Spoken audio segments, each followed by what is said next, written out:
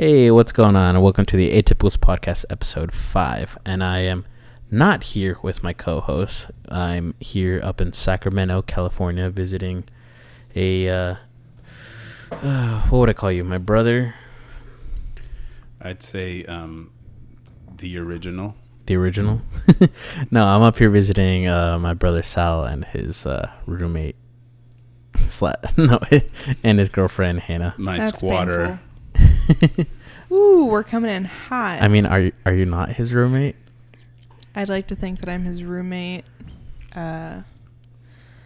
His lover, perhaps. Roommate, though? Yeah, definitely his roommate. But no, we're coming at you from here in Sacramento. This is our Halloween episode. And yeah, I'm here with my two guests, Salvador Cruz and Hannah Volklin. Say what's up, guys. Thank you for having us, Miliano. This No is problem. Awesome. Thank you. What's good with it? What's good with it? Yeah. I don't know. We'll see. But yeah, Sal, when we start with you, why don't you give the listeners a little intro about yourself? All right. So I'm Emiliano's oldest brother. And what I like to say is as I said earlier, I'm the original. So Emiliano and I actually look very eerily similar. Yeah, for being 6 years apart. Yeah, I use his fake ID as of now. For legal reasons, that is a joke. Yeah. Sure. FBI, that is a joke. ABC, that is a joke. But yeah, I'm 27. I always forget how old I am. Once after age 25, like there's no point in counting anymore. Honestly. Right. I mean, I would argue after age 21, I'm just like, oh, whatever. Well, at the age of 25, you can rent a car without being charged a surcharge.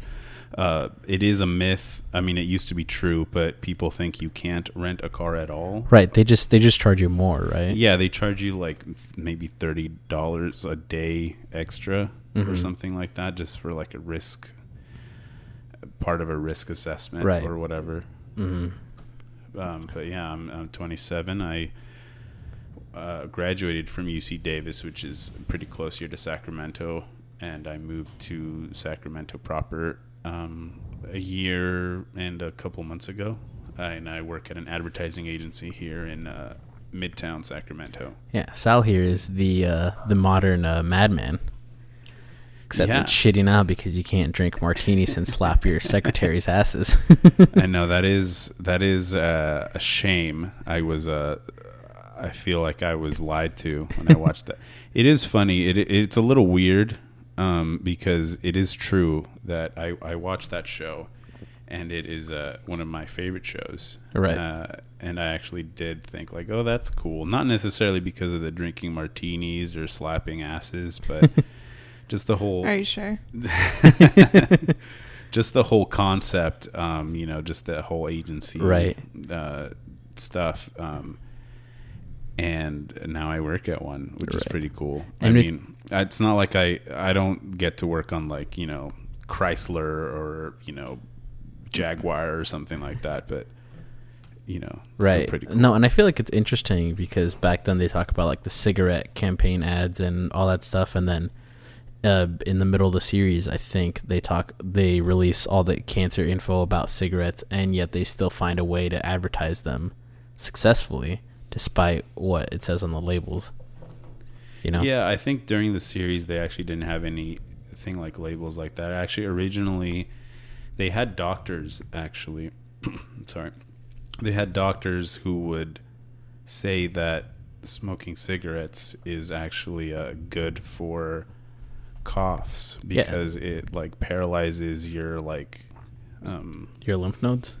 No, not your lymph nodes. Whatever, there's like these little like brush like things in your like throat. Yeah, we don't do research here on the show. It's all about what you remember. But they had doctors say like, oh, cigarettes are actually good for like a cough and stuff, which is ridiculous. But yeah, no, in the show, what's cool about the show actually is that at some point they lose their big cigarette contract. I think it's is it Marlboro? No, it's not Marlboro. Is it Campbell? No, and it's not Philip Morris either. They had Lucky Strike, which was another company, but they lose it for like other reasons. Right. And then Don Draper has this idea of buying a full-page ad in the New York Times that says, cigarettes are bad for you and they cause all these problems, and from here on out, Sterling Cooper will no longer accept any cigarette business. Right. And it's kind of like a PR, not campaign, but like a PR push, basically, because they lost their cigarette contract anyway, but they're going to say, he's like, we're going to take a stand to make like a big waves. Right.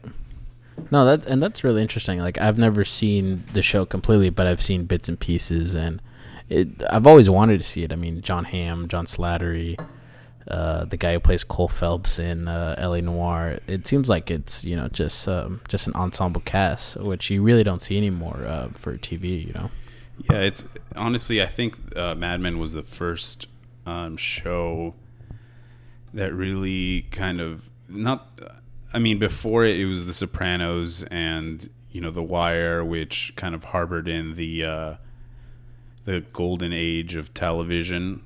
Which television had all these complex plots and these big set pieces. Right. But before Mad Men, it was always HBO or Showtime. It was like pay like pay TV, like pay channels. Right. But Mad Men, I think, was the first one that was on just regular cable, which then led to things like The Walking Dead, Breaking Bad, and all of that kind of stuff. Right. Well, yeah. From that tangent that we went on talking about Mad Men. Welcome to the Mad Men podcast, everybody, with Salvador Cruz. We will now move to Hannah. Hannah, why don't you tell the listeners a little bit about yourself? Hello, friends. I am Hannah, and I am the #1 Atypicals podcast fangirl, I would say. Yeah, we're doing this podcast with about 75% of my viewership right now. Yeah. I also live in Sacramento with my roommate, the Mad Men aficionado. I am an English language teacher and a Japanophile. Japanophile. Would you like me to define that? For sure. Fan of all things Japan. Is that like a weeaboo? There's a delicate balance, I would say. I have a strange feeling that the weeaboos came up with that term.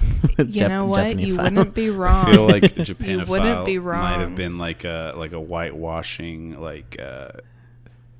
strategy. No, you're right. The term itself is not ideal.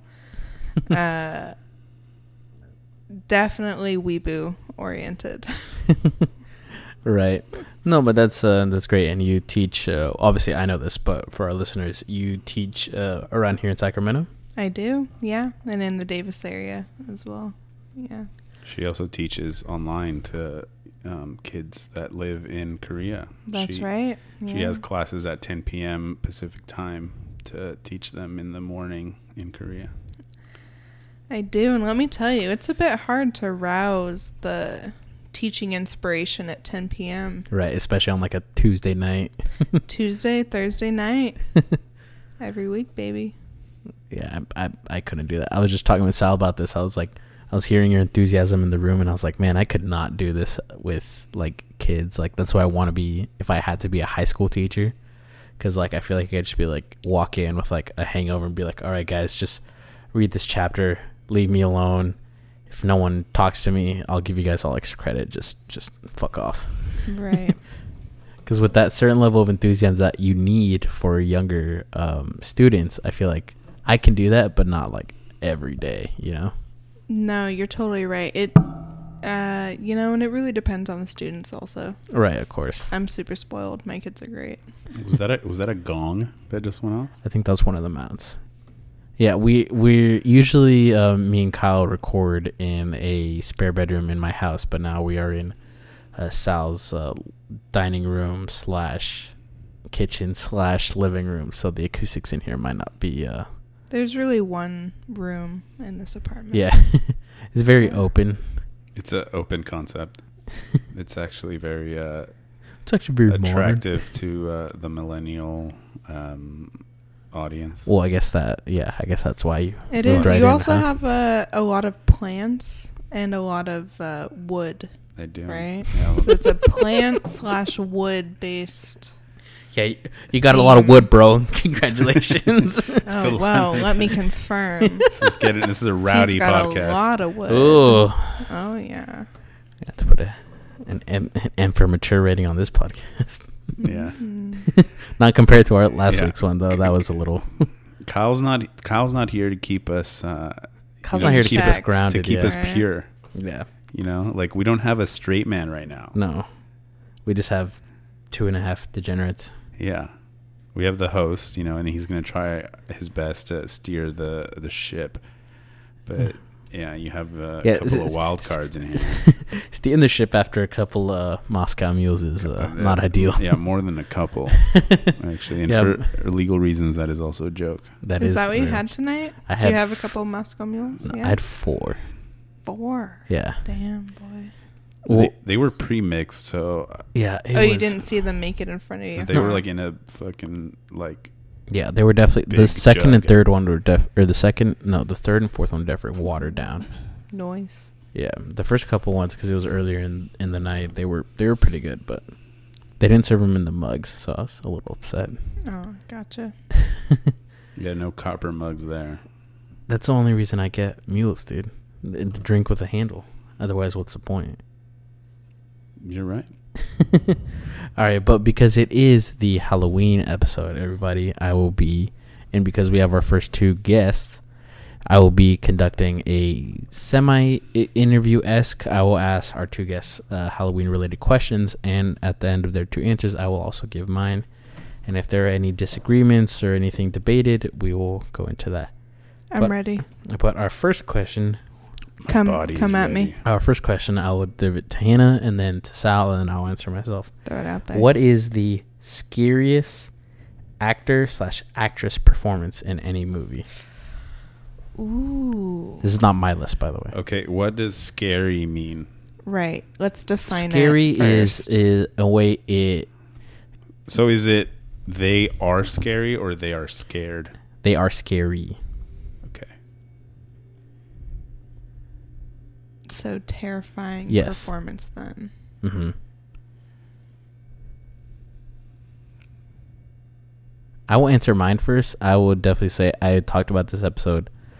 I talked about this movie last week, but I watched Silence of the Lambs, and while you've talked about that like for the last 4 episodes, it is. I got in the Halloween spirit, man. This is the no, but I mentioned the Hannibal Lecter podcast. Now, Hannibal Lecter, played by Anthony Hopkins, is definitely creepy, but it is not the scariest. The scariest would definitely have to be Ted Levine playing Buffalo Bill. I would definitely say in that, because he plays like a... So, Hannah, you've never seen that movie, right? Tell me. Ted Levine plays Buffalo Bill, who is a man who believes he is transsexual, but he's not, according to Hannibal Lecter, who is a psychologist or psychiatrist. Mm-hmm. He just hates his own identity, and what he does is he skins more obese women to make a woman's suit, because he's also a tailor, and he thinks that will make him a woman. But in the movie, you see him go from, like, yelling at a girl down a well to, like, completely calmly answering a door. And I was just like, oh, fuck, this is definitely, like, from a human psychological aspect, this is pretty scary. So that is my answer. Yeah, dude, that's gnarly. Yeah. I'll go for one that I saw recently. What's that? The scariest character that I've seen is the asshole in Tenet. The asshole. The main antagonist? Yeah. The guy played Gilderoy Lockhart. Kenneth Branagh. Kenneth Branagh. Harry Potter. Gilderoy Lockhart. And the Chamber of Secrets. Yeah, he was terrifying to me as a villain. And I know that this is not a horror-themed film. Right, no, it doesn't have to be anything horror-related in this question particularly. Yeah, this is not a horror-themed film at all. But he scared me the most because he had no regard for human life. Right.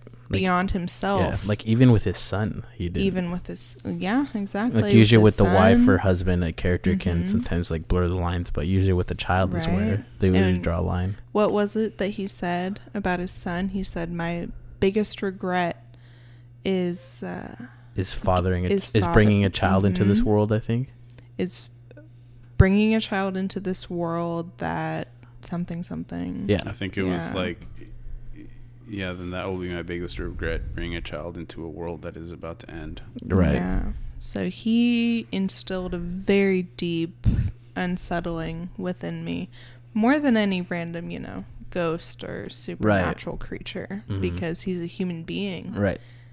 And that scares me more than anything. For sure. Is a human that has no regard for other human life. Yeah. Of course. Right, well, that's pretty good. Go see Tenet. Let's support our movie theaters in this time. For sure. Like, we're here in California. Our movie theaters are operating at minimal capacity, but any viewers out there, go see movies. I definitely miss going to the movies without a mask and anything, just going and anything like that. But definitely go support. So, what would you say is your scariest actress performance? I've been trying to think about it, and I can't really think of someone that scared me. No? Well, I think the scariest scene that I've ever seen in a movie is from District 9. Mm-hmm. And then, do you know the actor's name that plays... The South African actor? Yeah. Who plays the hero, the protagonist, or the villain? The protagonist. I have no idea. I know exactly what he looks like, but I don't know. He's also the director of the movie. He's the director, or I thought he was frequent collaborators with the he's looking it up right now. No, I think we need one of those guys that all the podcasts have that Ian in the H3 podcast. We need a Jamie. Yeah, where's our research intern? Hannah, why don't we get one of your students to fact check us? Because they're 7 years old. Free child labor. Although, you know what? These kids are the most advanced generation that we obviously have ever seen. Right. No, so you're actually right. It's not the director. He is a freaking collaborator. You're right. You're welcome. And his name is Charlton Copley. Right. But what scene? And his name in the movie is Vickers van der Merwe. But yeah, the scene is when he goes into when he gets taken into the research facility, and I think it is his father-in-law who's actually the guy that's in charge of the military or something, and then they strap him down and they're about to cut him open while he's alive to be able to research why he's turning into an alien. Right. And I think truly that is the most terrifying scene I've seen in the last 10 years. And that movie, again, it's not a horror movie, but just to me, the helplessness of not knowing what's happening to you, accidentally turning into some kind of biohazard subject. Yeah. And just, he keeps saying no, what are you doing? Stop. What are you doing? Why are you stabbing me? And that shit was scary. And it's just the whole psychological aspect. I mean, he is turning into something that is completely foreign and, of course, alien to him. I mean, he's not even being human. His whole it's he's just being completely rewired into something he doesn't know and doesn't even understand. Yeah, his fingernail, he literally pulls off his fingernails. That shit's creepy. But in that torture scene, I would definitely equate it to, I haven't seen the movie, but I saw the scene in 1984 where he gets taken into room 101. And Sal, you've seen this movie, right? Yeah, I actually watched With John Hurt. I watched it at 5 a.m. because I was supposed to write a book report on 1984. Have you seen this movie? And I read half the book, and then the new one and the old one. Well, the newest one was released in 1984. Wait, no, that's Fahrenheit 451. Oh, you are right. Anyway, is the original one the one that the main guy is played by the bad guy in V for Vendetta? That is 1984, released in 1984. Okay, well, that's the one that I watched because I was supposed to do like a book report, and the book report was actually like a presentation. So I procrastinated, and then I just watched that movie right before the book report, and I gave the presentation. Right. So, Hannah, there's a scene in this movie where they have this room in the Ministry of Love. There's a bunch of ministries. I could do a whole episode. Wait 1 second. Just listen in, folks. For legal purposes, that is a LaCroix. Yeah. But there's a scene, Hannah, in this movie. I could do a whole episode on... I could do a whole, like, series on the world of 1984, but basically there's this room and they call it like, oh, what's in this room? It's like the worst possible thing on earth, and basically the government knows your worst fear, and the character, I forget his name, but it's played by John Hurt, and his fear is rats. So they have a mask that has like 2 sliding doors, and there's 2 rats that have been fighting with each other, and they put that over his face. And they release one door, and he's basically, the antagonist is just saying like, oh, right when I release the second door, they'll eat your face. Right. They'll start with the eyes. Sometimes they go into the cheeks, and the whole time he's just crying. And then he finally betrays his lover, and he says, oh, do it to her, don't do it to me, just do it to her. And yeah, that one, I would equate that one to the District 19 that's what I was talking about. Well, here's a question: if you were in his position, what would you have done? I'd probably do the same thing. Right. We can't really fault him for that. Right. Yeah. No, and I'm not faulting him. I mean, it's definitely... I know. Yeah. I'm just... But anyway, in the movie, this like handler for the CIA says, you know, everybody likes to think that they would run into the burning building until they feel the heat. Right. Because in a scene in the movie, the protagonist is pretty much like he is in a life or death situation, and he refuses to like give up his colleagues and his mission, and he chooses death over it. Right. Prime example. So yeah. Really good example. Yeah, and this is how the movie, not to spoil anything, but this is like this is one of the first scenes in the movie. Yeah, this is probably like within the first 15 minutes. But anyway, yeah, that's a pretty good assessment. But to the next question, and this I guess goes to both of you: how often do you guys play pranks on each other, like scary pranks on each other? Well, I'll let Hannah go first. So for herself, I think that Sal knows that I'm an easy spook. So it doesn't take much to spook me. All right? I will take note of that. What do you think? Have you noticed that from me? I haven't done it with you. I do it with Kyle all the time. But sorry, Emiliano, Kyle. even Sorry, cat. Sorry, cat. Even when you touch me on the shoulder, I jump. I haven't noticed that. Right?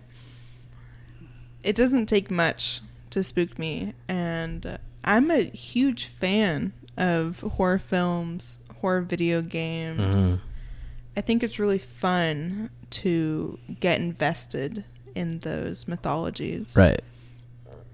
When it comes time for the real world, it doesn't take much. I mean, I'm the kind of person that, and Sal can agree with this, I double check every door. Right. Before we go to sleep. I close all the closets. So then when Sal fucks with me, I have a big reaction. And sometimes I laugh, sometimes I don't. What do you think, Sal? Well, I never really prank her, I don't think.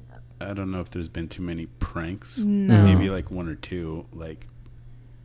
Not like a planned thing. Usually I will just like jump scare her. Right. Especially when we're watching something or playing like a horror game. Right. I'll go like, you know, and then like I'll twitch while I'm on the couch with her to kind of like freak her out. Yeah. Or like if I'm behind her, I will like, suddenly like jolt, grab her. Right.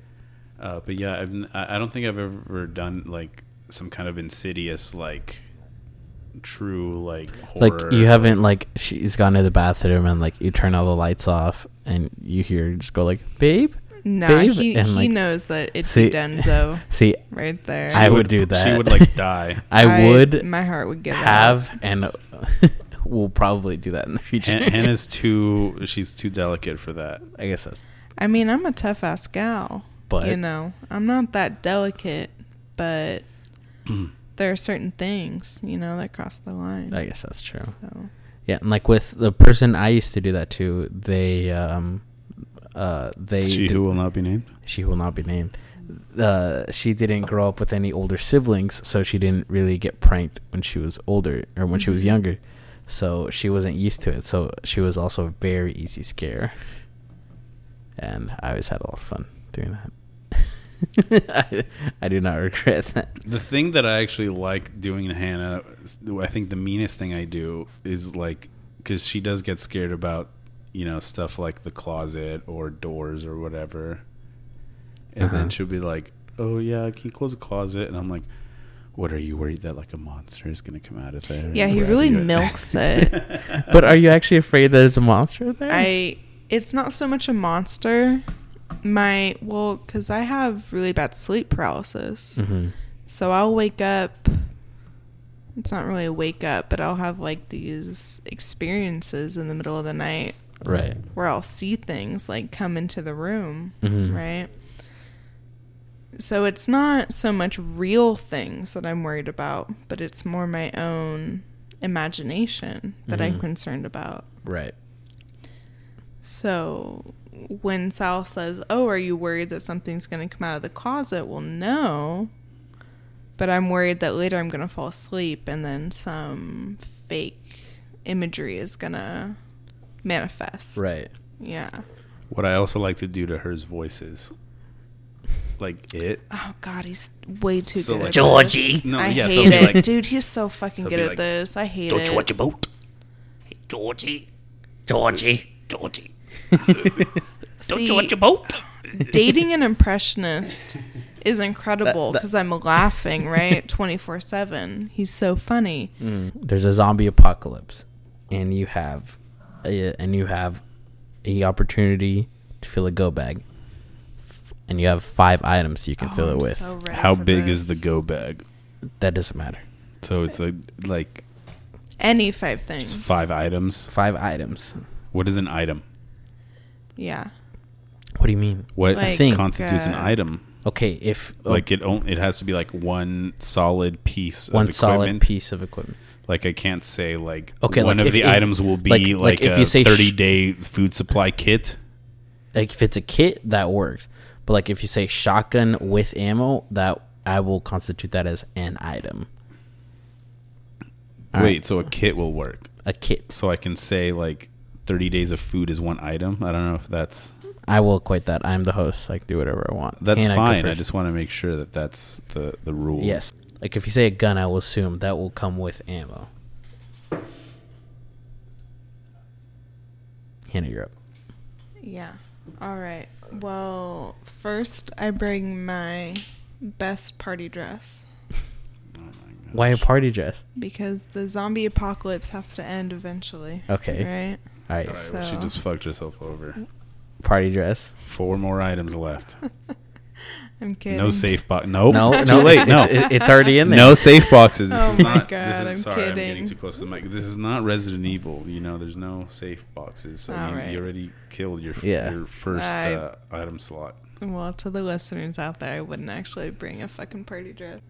Right? It's like, so do we need weapons? Right? I don't know. It's up to you. You at this point, it's just say it. The zombies are coming in. You have 5 things. Top of your head. Yeah, top of your head.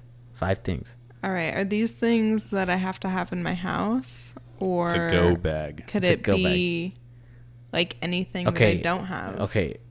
Amazon has a drone. It can carry 5 items, and it will be there immediately. Oh, okay. So things that I don't have. Yes. Necessarily. Yeah, you don't have to own it. Just order them. Yeah.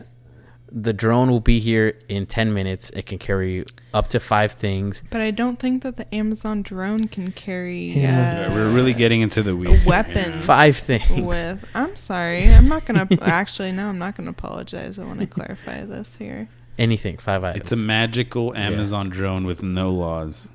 All right. Well, I'm going to grab a nice machete. Okay, machete. For sure. Okay, that's a good one. Not a gun, because you never know when you're going to find your next ammo reload, right? So I want those nice melee weapons. Okay. So you got a machete. Grab a machete. And a party dress. Ignore him. Okay, so... You know what? I'm just going to put the party dress on, and I'm just going to, like, cute you can wear the it whole time. Yeah. All right, Jill Valentine. Yeah. What's Jill Valentine doing wearing booty shorts anyway? She wasn't wearing booty shorts. She was wearing a skirt. So that's even worse. I guess so. All right, but for Hannah's... a skirt and a tube top. But for Hannah's... you got to get that sex appeal, man. But for her, go back. So far, we have a machete. All right. Second, I'm going to go for passport. Okay. Because zombie apocalypse, right? We think that the whole world crumbles. And yet, I know that Donald Trump would find some fucking way to bring the passport into this conversation. So I want my passport to make sure that I can cross between... Plus, like, in the future, if it ends, they might ask for some kind of documentation. Exactly. It's like, this is who I am. Right. Okay. All right. What else? All right. Next, I'm going to bring a nice 24 case of Modelo.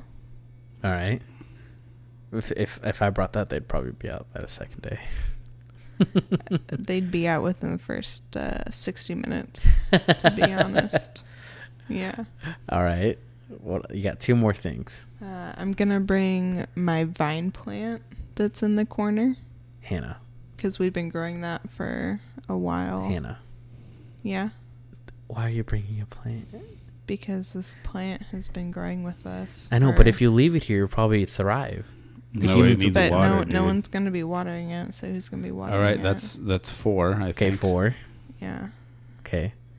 And I'm going to bring a picture of my sister. Not of your boyfriend? Well, my boyfriend will be with me. So I'd rather have a picture of my sister. I'll be in her spank bank. Oh, yeah. All right, so we got machete, passport, picture of sister, Modelo, and a plant. Yeah. Okay. I'm guessing Hannah will be murdered within a week of all this. Well, the thing is, I knew that already because I'm way too fucking empathetic. So any little child, she would fall for any like of those like traps that you see in those movies where like someone's like, "Help, I'm hurt." Yeah, like, you know, like and then yeah. like no, the posse. No, fuck the traps. No, fuck and then the traps. posse comes through and like fucks you up. Like in Hannah, so like in Last of Us, there's a scene. I won't spoil any of the story because I don't know if you guys even haven't played it, but there's a trap that some people do that are called hunters, where they pretend to be shot. Yeah. And it's like, oh, we should stop and help him, but it's like the main character knows that it's a trap. Yeah. So he doesn't stop. And the guy is not shot. I feel like if that was you because of your empathy, you would stop and help him, and then at that point get robbed of all your supplies. There's a very good chance of that happening. And I don't want to say this as the sole female representative here. It's purely my own. Yeah, no, that it doesn't have to do with you. Yeah. All right, Sal, 5 things. Go. All right. Do the things have to like be realistic and exist? Yes, you can't do like you can't do the portal gun from Portal. That's not what I meant. I meant like, can I get like an infinite battery or something? No. All right. First things first. Okay. A 9mm assault rifle. Okay. 9mm is the most common ammunition. So it'll be in the easy United to find States. Right. bullets for exactly. it. Right. Nice. Because you don't want to have like a 5.56 Yeah. AR-15 because that shit's a little more expensive. Yeah, so plus it'd be really heavy to carry around all that ammo. Yeah, and you don't want a 22 because even though that's so actually 22 would be the most common ammo that's probably like existing in the United States, but you know, you need a little bit of stopping power for zombies. No, they're withered away. They're going to be decomposing. We haven't established the universe rules. We don't know how fast they decompose. They are decomposing, but they are, you know, undead. So it doesn't, you know, It could also take them years to decompose, right? What years?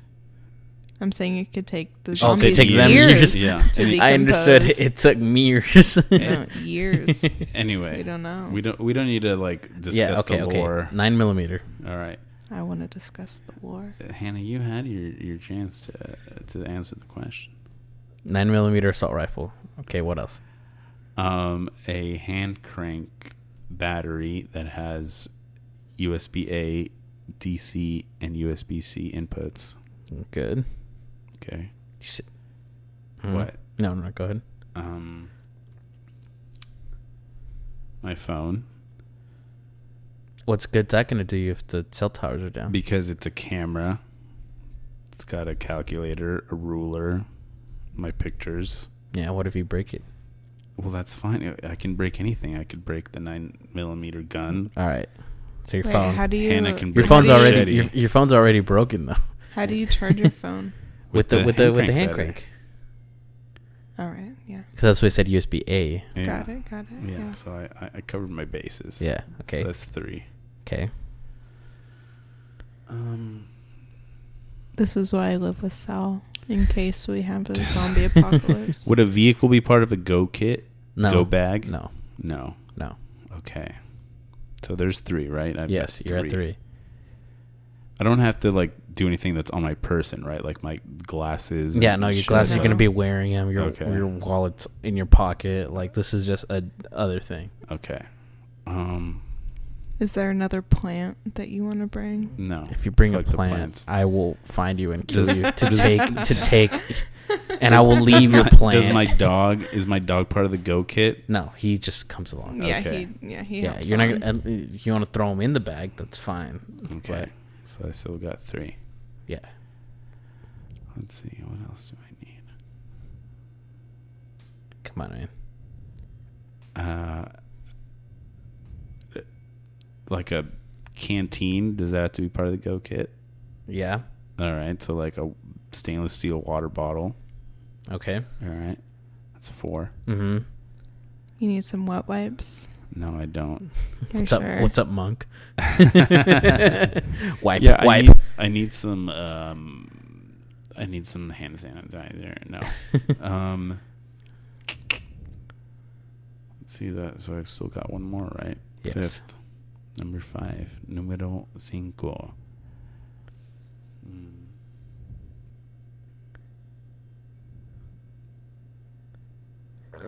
You need some uppers. We can't talk about that kind of stuff right now. You know what I'd say? I'd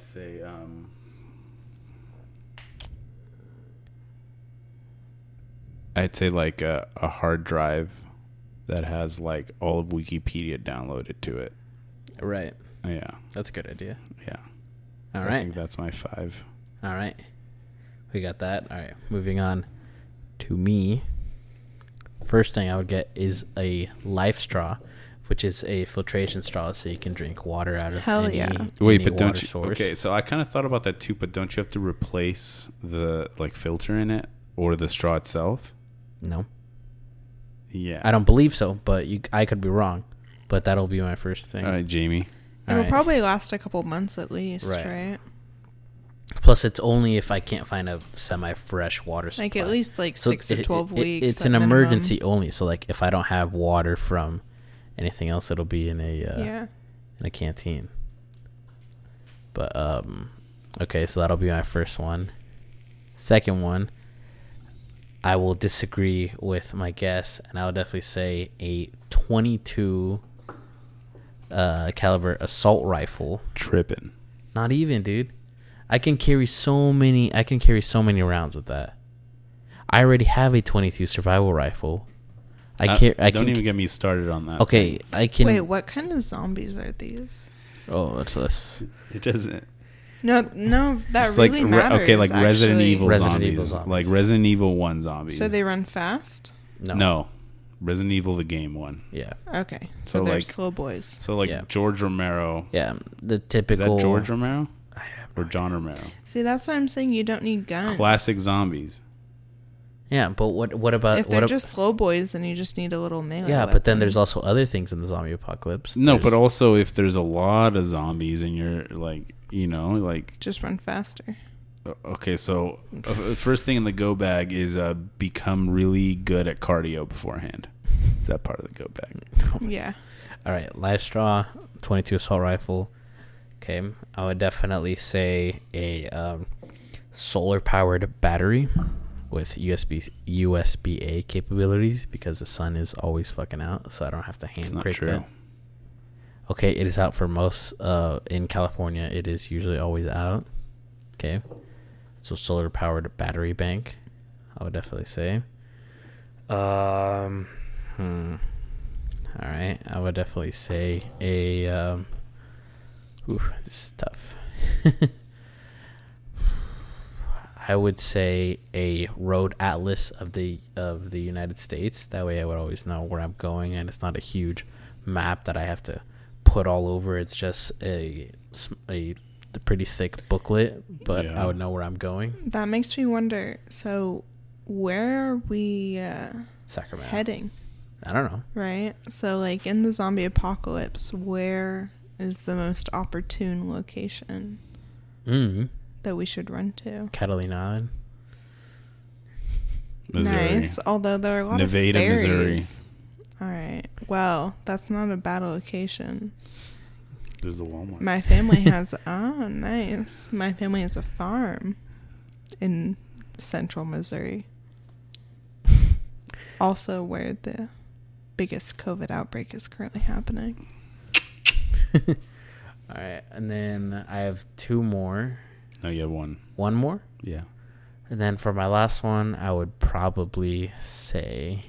Right, because it's Livestraw 22. Livestraw 22. Road Atlas. That's two more, dude. Didn't you have another one?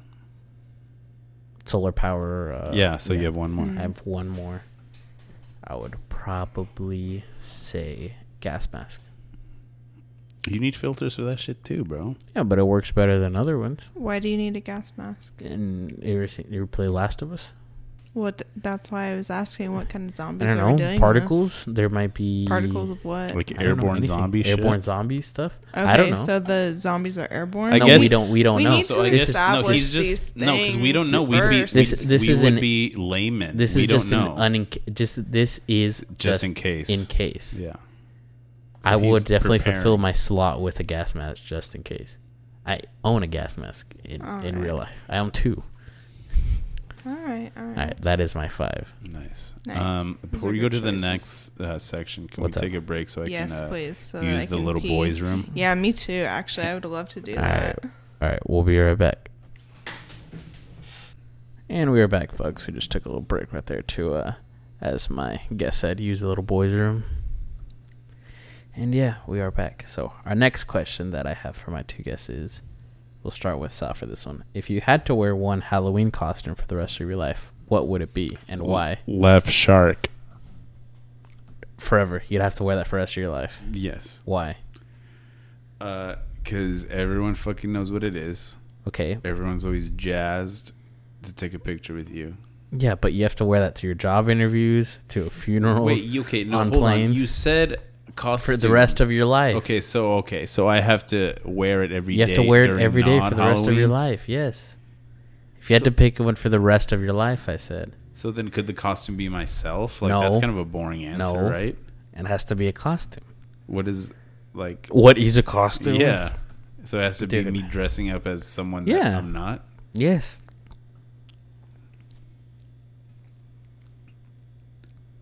It's a costume. So this is a flawed question because obviously I will choose the most convenient thing, right? That's fine. Just give me an answer. Okay, let's say my costume would be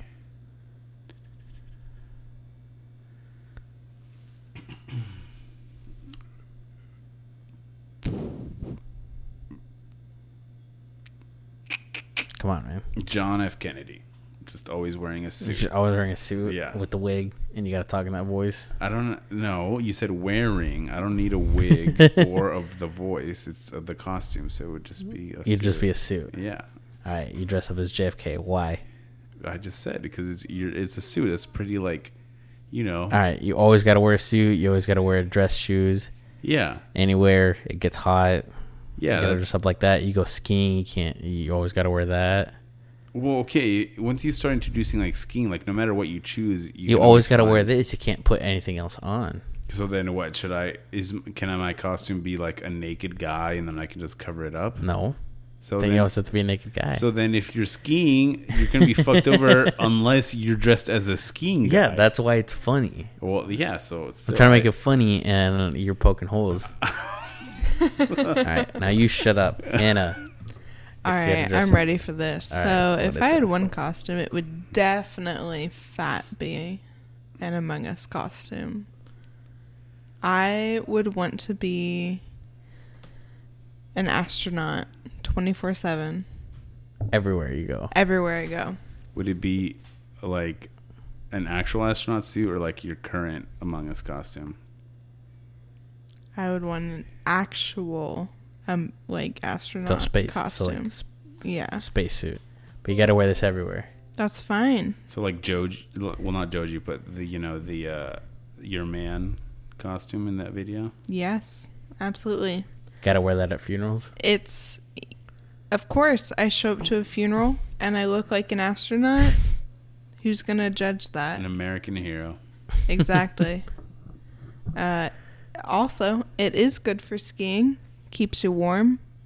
Yeah. How about the summer months here in Sacramento? Yeah, you just peel off the top. You just peel off the top part. Peel. And you it's like a banana. Just wear the pant part. And then you can just wear a bra on top. What? Okay. Do astronauts wear bras? I don't know. Yes, That's they absolutely do. Do they? Yeah. No, I mean, really think about when an astronaut costume is, like, not applicable. I think he means real astronauts, though. Yeah, no, that's fine. That's fine. You walk into a boardroom meeting, you're an astronaut.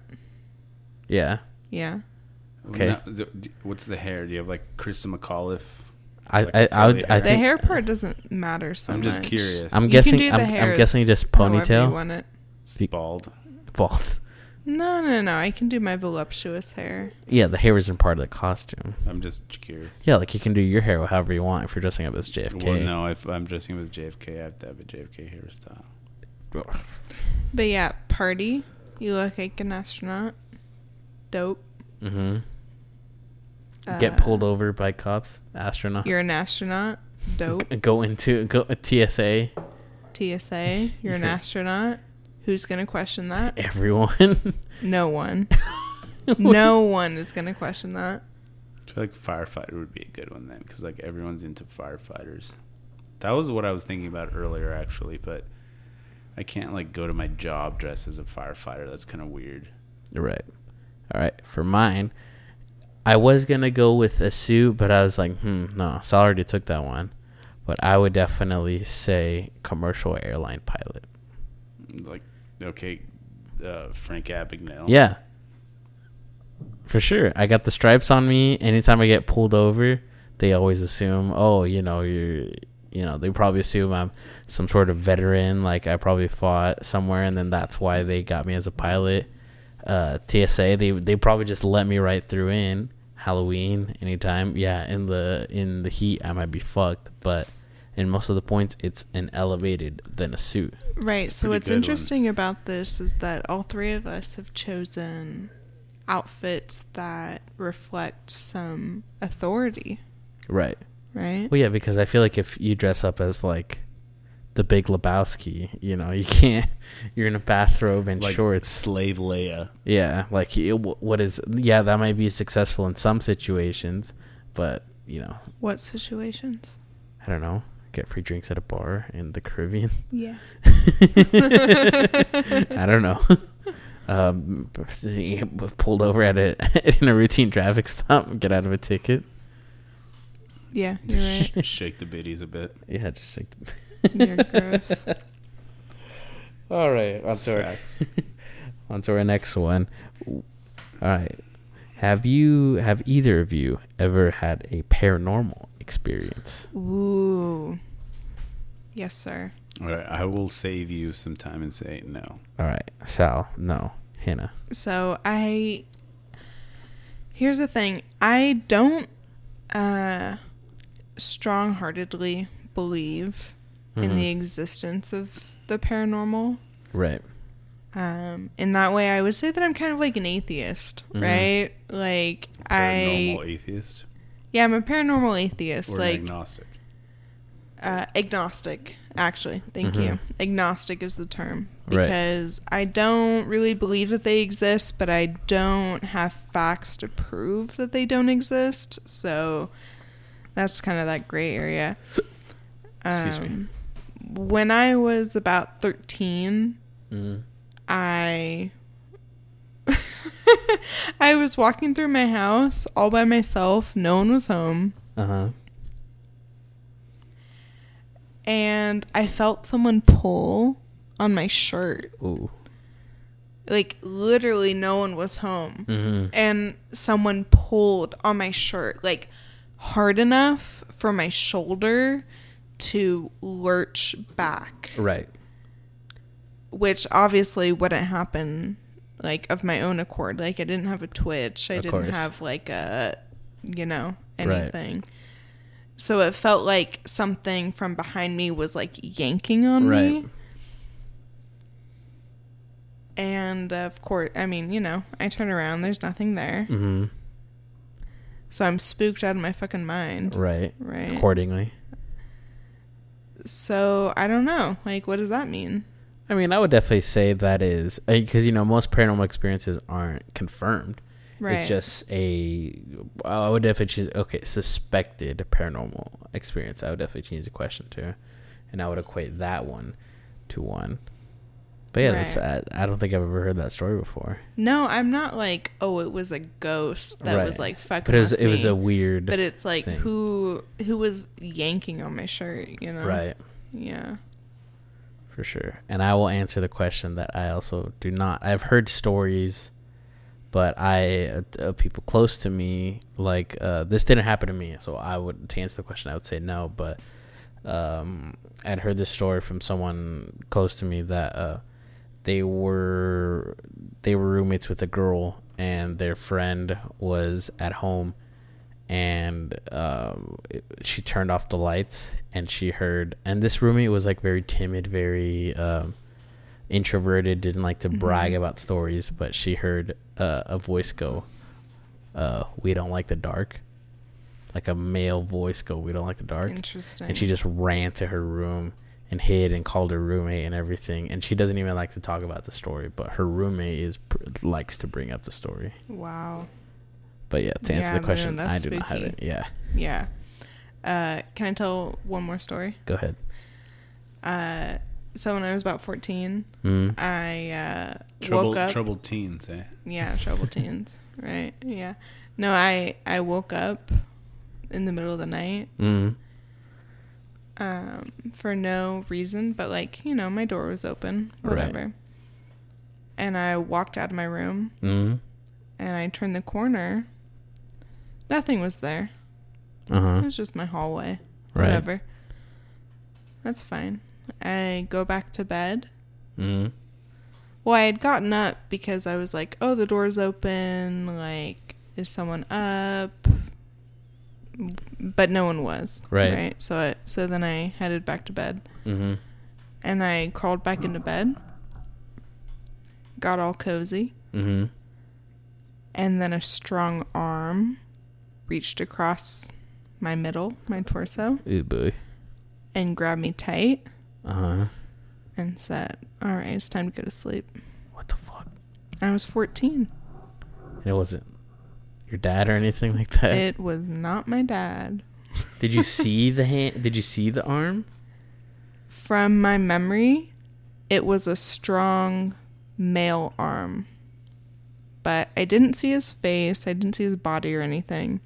But I had gotten up, walked around, come back to bed for some reason, and then it was a strong arm. But you saw it. Yeah, I saw the arm. Right. I didn't see the body, but I saw the arm. All right, so Hannah confirmed haunted. Right. So, I mean, we both said no, and she has 2 stories. She probably has more. Do you have more? I mean, to be honest. Oh, Jesus, bro. I think it was this house. Hannah is specifically, haunted. actually. Like, specifically this house. I've lived in several houses. Mm-hmm. And it's this one house where all this weird shit has happened. Right. Yeah. No, because when we were growing up, and so I remember this. Do you remember that dad? So our dad is a property manager. How he had a house where someone committed suicide. Yeah. Yeah. Oof. So everyone always talked about feeling weird in this house or whatever. And I'd been in that house a bunch of times. I never felt any sort of presence or any sort of bad vibe or anything like that. I worked at that house when I was younger, when I was around 17, 18, 19. Yeah, never. I worked, I mean, it was during the day. I don't know. You know, there's like a whole proclivity for spirits to come out at night. But yeah, nothing. Yeah, and then his workers would be like, but I feel like they were just trying to get out of work early or some shit. I don't know. I think, hey, like, boss, I felt some weird shit. I can't come into work tomorrow. As someone says one thing, it just kind of spreads. Yeah. And I'd heard the rumor. I didn't know the truth about like how he died up until a couple weeks ago. But I'm gonna go on record. I will invite any nefarious spirits to come to me. Prove yourselves. Please don't, because we share the same house. Please don't do that. Yeah, and I'm just visiting, so. I've used Ouija boards. Dude, before. why? Because they're all bullshit. I wouldn't tempt fate, dude. Okay, no, but they're fun. Like, Ouija boards are fun. I wouldn't. Okay, you know what Ouija obviously boards are? It's like drunk, like 16-year-old girls. They're nope. like, ooh, I would never. Were you a drunk 16-year-old girl? No, but my girlfriend in high school was, and it's all just like, it's fucking made by Hasbro, dude. Like, it's come on. No. No, absolutely not. Well, Emiliano, interesting that you say that, because we have a Ouija board here for you. Get that fucking thing away from me. We're ready to go. No, you guys are ready to go. I'm ready to get the fuck out. No, but for real, you could pay me $1 million and I wouldn't play with one. I don't, honestly. I'm not a huge believer, but I am a big believer in not testing anything like that. I'll test everything and anything. If that's where we and my I'll brother test differ. it too. Yeah. Should we fuck with him tonight, Sal? Yeah. You fuck with me and I will leave. I'm gonna put like a goat upside down. You're gonna pull a. You haven't even seen that movie. I'm not even gonna make that reference. It's just satanic shit. It's a goat. Whatever. Anyway. I fucking hate you guys. All right. Our next question. Moving along here. All right. What is the scariest horror video game you guys have ever played? We'll start with Sal. Horror game. Horror game? Horror game, yeah. GTA 5. Scariest horror game. Horror, yes. Probably like Resident Evil 7. Mm-hmm. It's not that scary, but like it's a great video game, so they have like a good mix of like enemies popping out at you at good times and right, that kind of stuff. So I'd say that. I've never played Outlast, which I have. I know that's scary, but I played Amnesia. Honestly, Amnesia's got like a creepy vibe, but it's also just kind of like it just. It's kind of like full of itself in a way. It's just like it's kind of creepy, but it's not scary. Right. There's not enough like shit that scares you in it. Like, and again, like I said, Resident Evil 7. I think the scariest parts were probably the jump scares, which is cheap, But I think it did a good job of doing that for sure. All right, Hannah. Definitely the scariest horror game has been by Hideo Kojima, called PT. Well, I mean, that's it. That was a you played demo. That?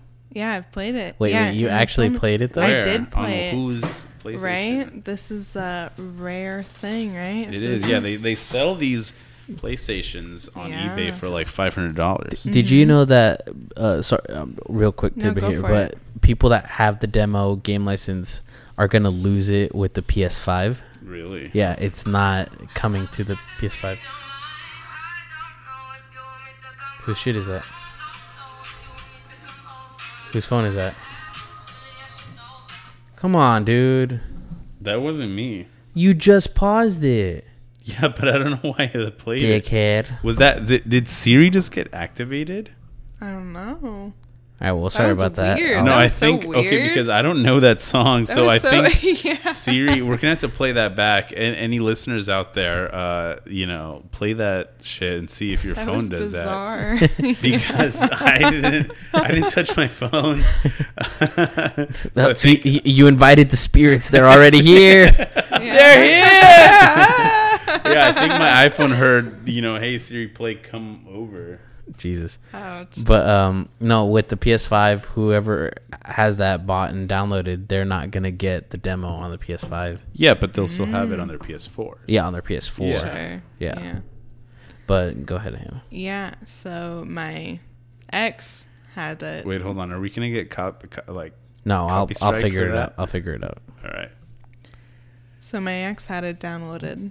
Right? And we played it.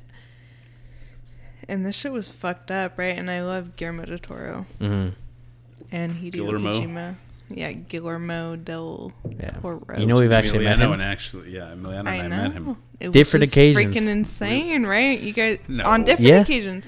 I met him heading to. Sorry to cut you off. I met him on the plane. Mansplaining. I met him on the plane. Sal and my other brother and my dad met him off the plane on a different trip. But did you actually meet him on the plane? Yeah. You said hello. Yeah. My name's Emiliano. I didn't take a picture with him, but I met him. So it didn't actually happen.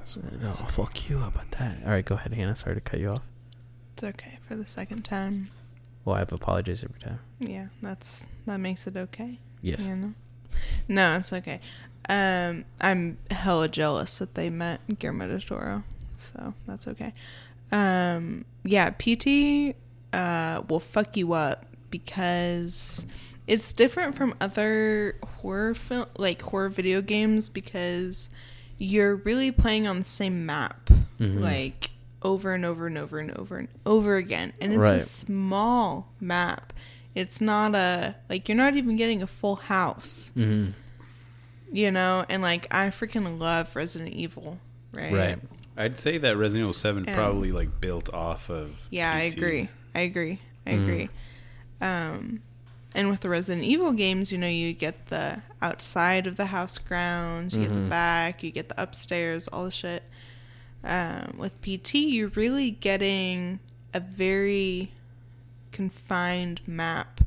But because of the mechanics, you're seeing different things every time you run through. Right. So it's the same hallway, but different every time you go through.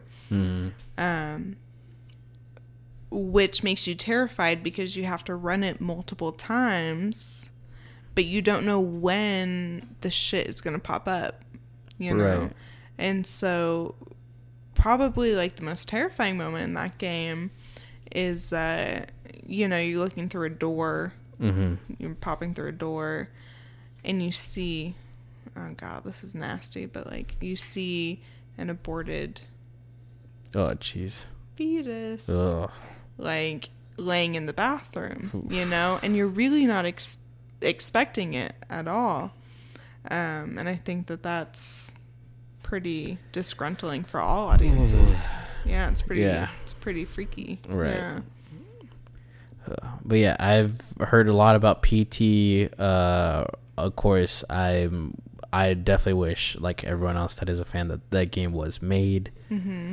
But of course, can't get what you wish for. But definitely a good answer. And me, I will go definitely a little more indie. Definitely scariest in terms of I would say definitely surprise, and then the scary aspect from there on out is Doki Doki Literature Club. Have you guys heard of this game?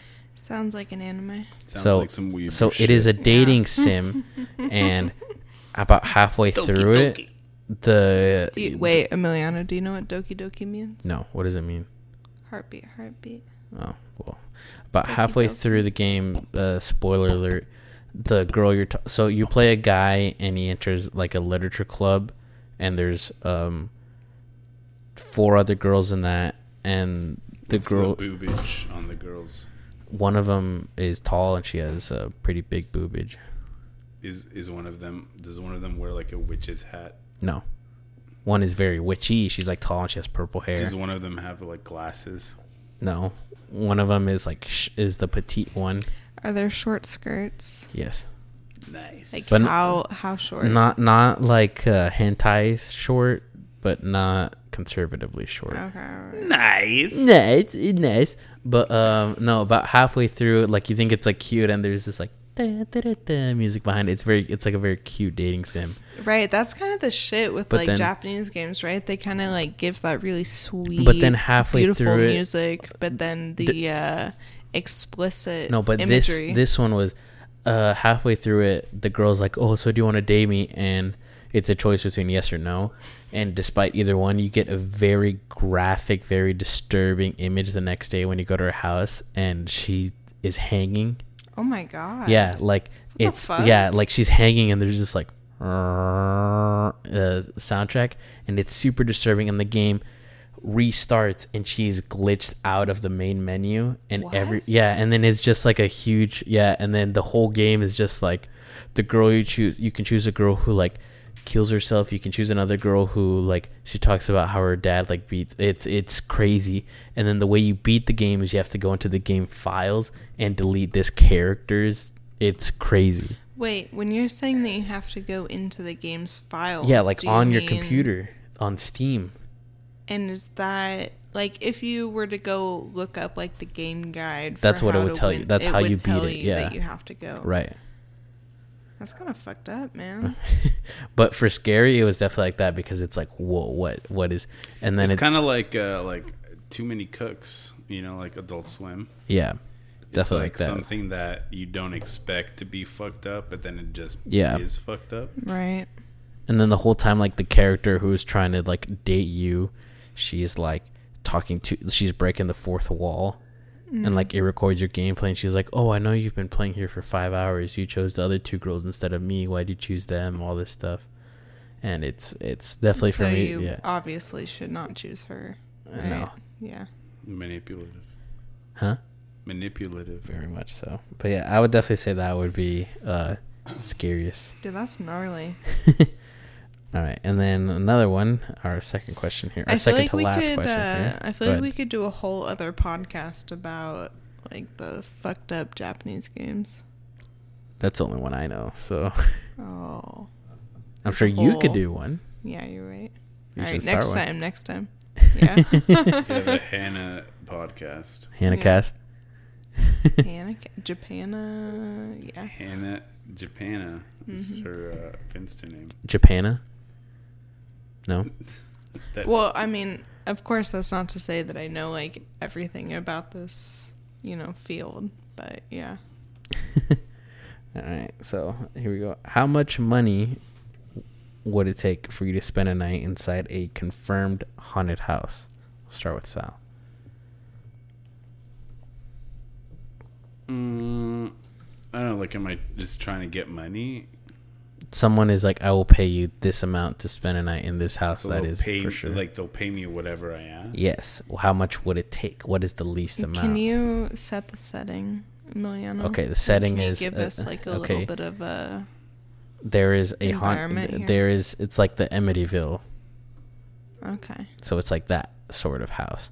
Like, there's been murders here. There's been definite paranormal... There's been confirmed paranormal activity. There's not been any exorcisms. It is a haunted house. There will definitely be some paranormal activity happening. Will I possibly die? Yes. Are you by yourself? Yes. This is separate occasions. You guys cannot go together. So you're all by yourself here, babe. Yeah. I don't know, like 100K. 100K. Yeah. 100K. That is reasonable because I feel like I was worried about asking this one because I feel like it's like, oh, like $200 million.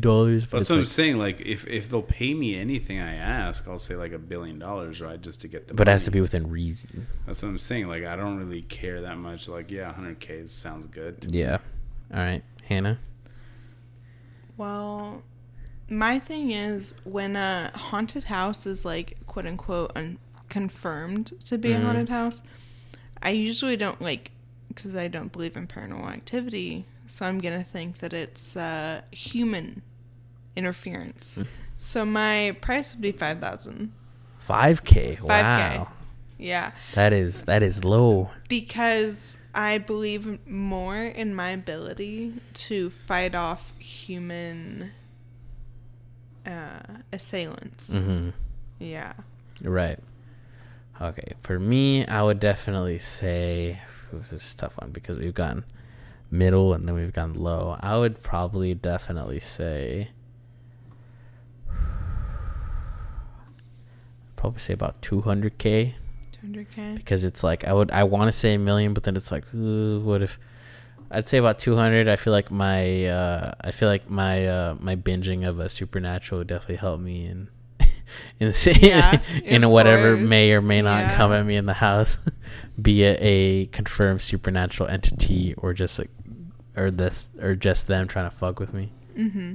But yeah, I'd feel like 200K would definitely be my price to spend a night there. Yeah, I'm still set on the 5K. That is bold.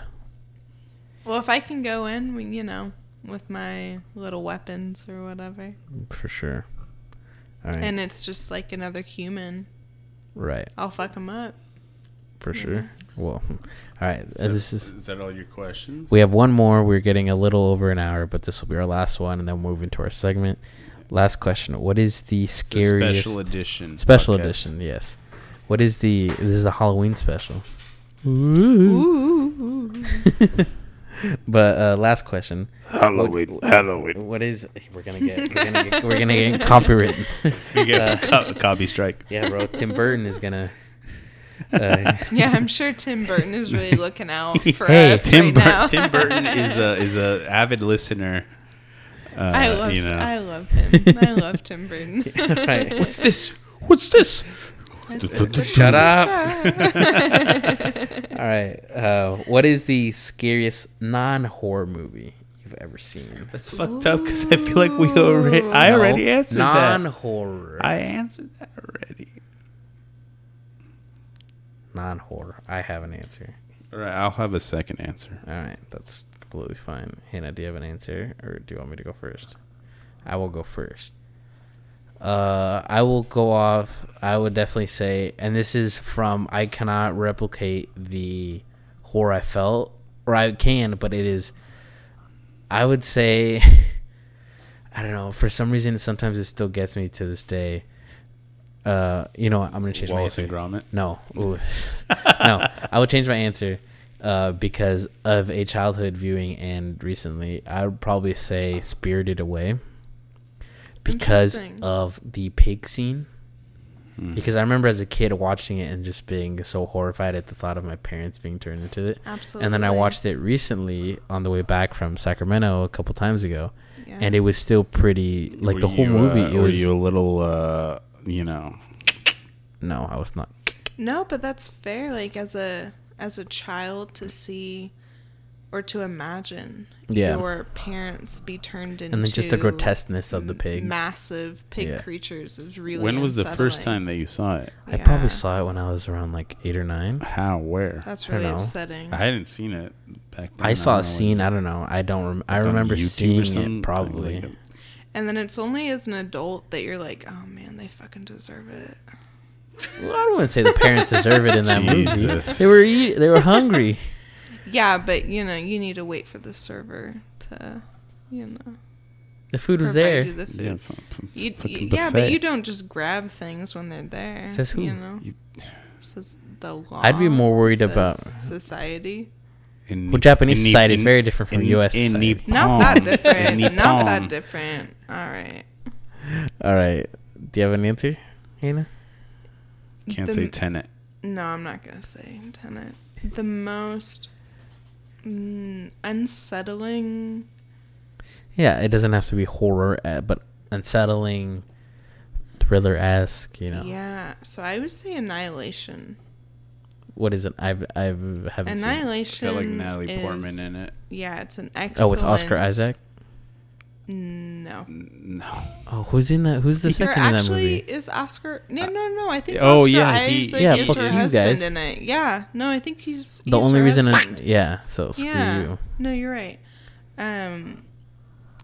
So Natalie Portman is the central figure in it, and she leads a team of all female combatants into an area of alien contamination. It's like a alternate universe, or not a universe. It's a portal, right? They're unsure exactly what it is. But it is a portal. Like they don't know where it is, but it's like definitely not Earth. Well,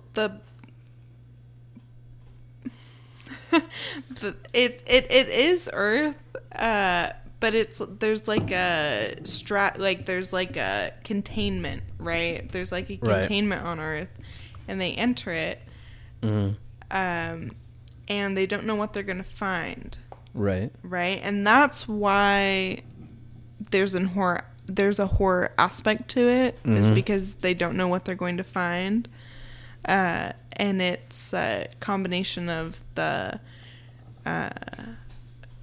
animal creatures plus the plant life, and what those to manifest into aggressive life forms, right? But the reason that it becomes horror, even though it isn't actually a horror film, is because you just don't know. You just don't know what you're going to see. Right. Yeah. And then there's also an aspect of human consciousness confronting an own clone of human consciousness. For sure. Yeah. All right, well, that's a pretty good answer.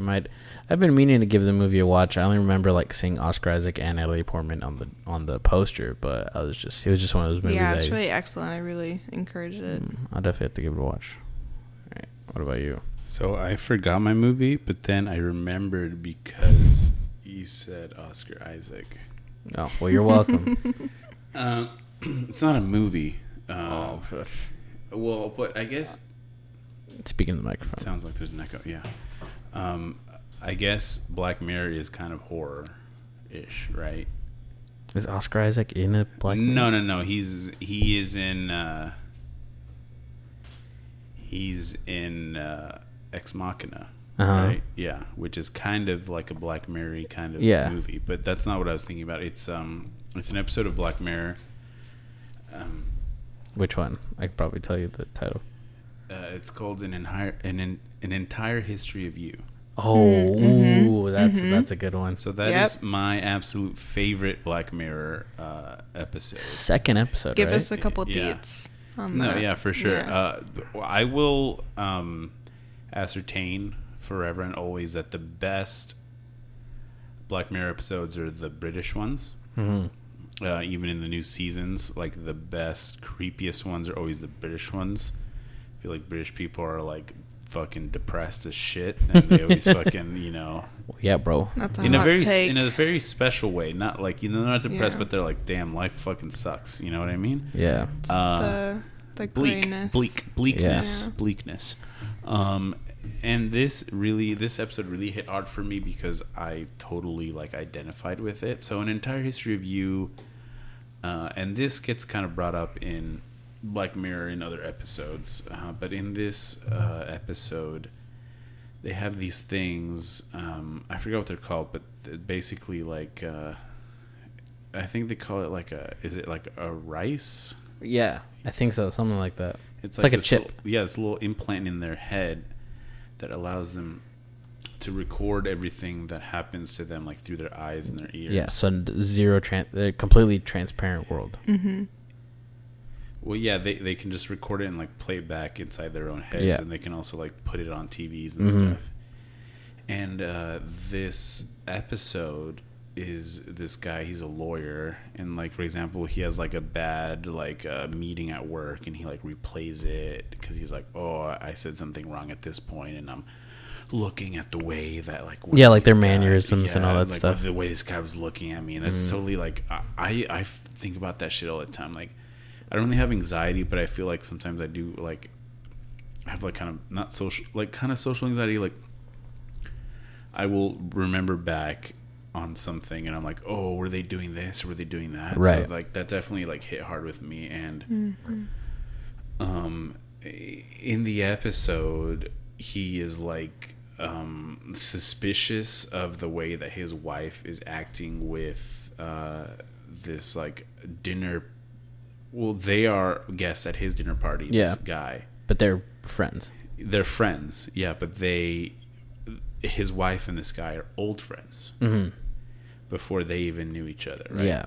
So he's kind of suspicious about it, and then he's like, "Oh, what were you talking about in this? And why are we doing that? You know?" And then like later, he tells a shitty joke, and she's like, yeah, like completely. And then later at that point, he like gets super drunk, and then at some point he like goes over to the guy's house, and then he like basically like assaults him, right. And then he's like, "Oh yeah, you know how you guys always talk about how you guys went on that trip, like play it now." And he like has like a broken like alcohol bottle that he like puts to his neck and forces him to play it. Well, there's still some stuff that happens before that.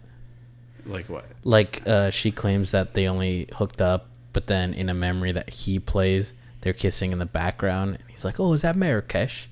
And then she was like, "Oh, we didn't just hook up, we dated for 3 months." Yeah. And then there's these little things that just start to pile up. Yeah, basically. And then he goes to this guy's house, yeah. And then he's actually shacked up with another chick from the dinner party. But then he's like, "Oh yeah, you're a playboy, aren't you?" And yeah. He makes him play Marrakesh on the TV. Yeah. And then they like he sees all that shit, and then he goes back to and then he makes him delete it all. He's like, "Oh, you're gonna delete all the stuff with my ex-wife." Yeah, and another thing in the show, like with my wife. Yeah.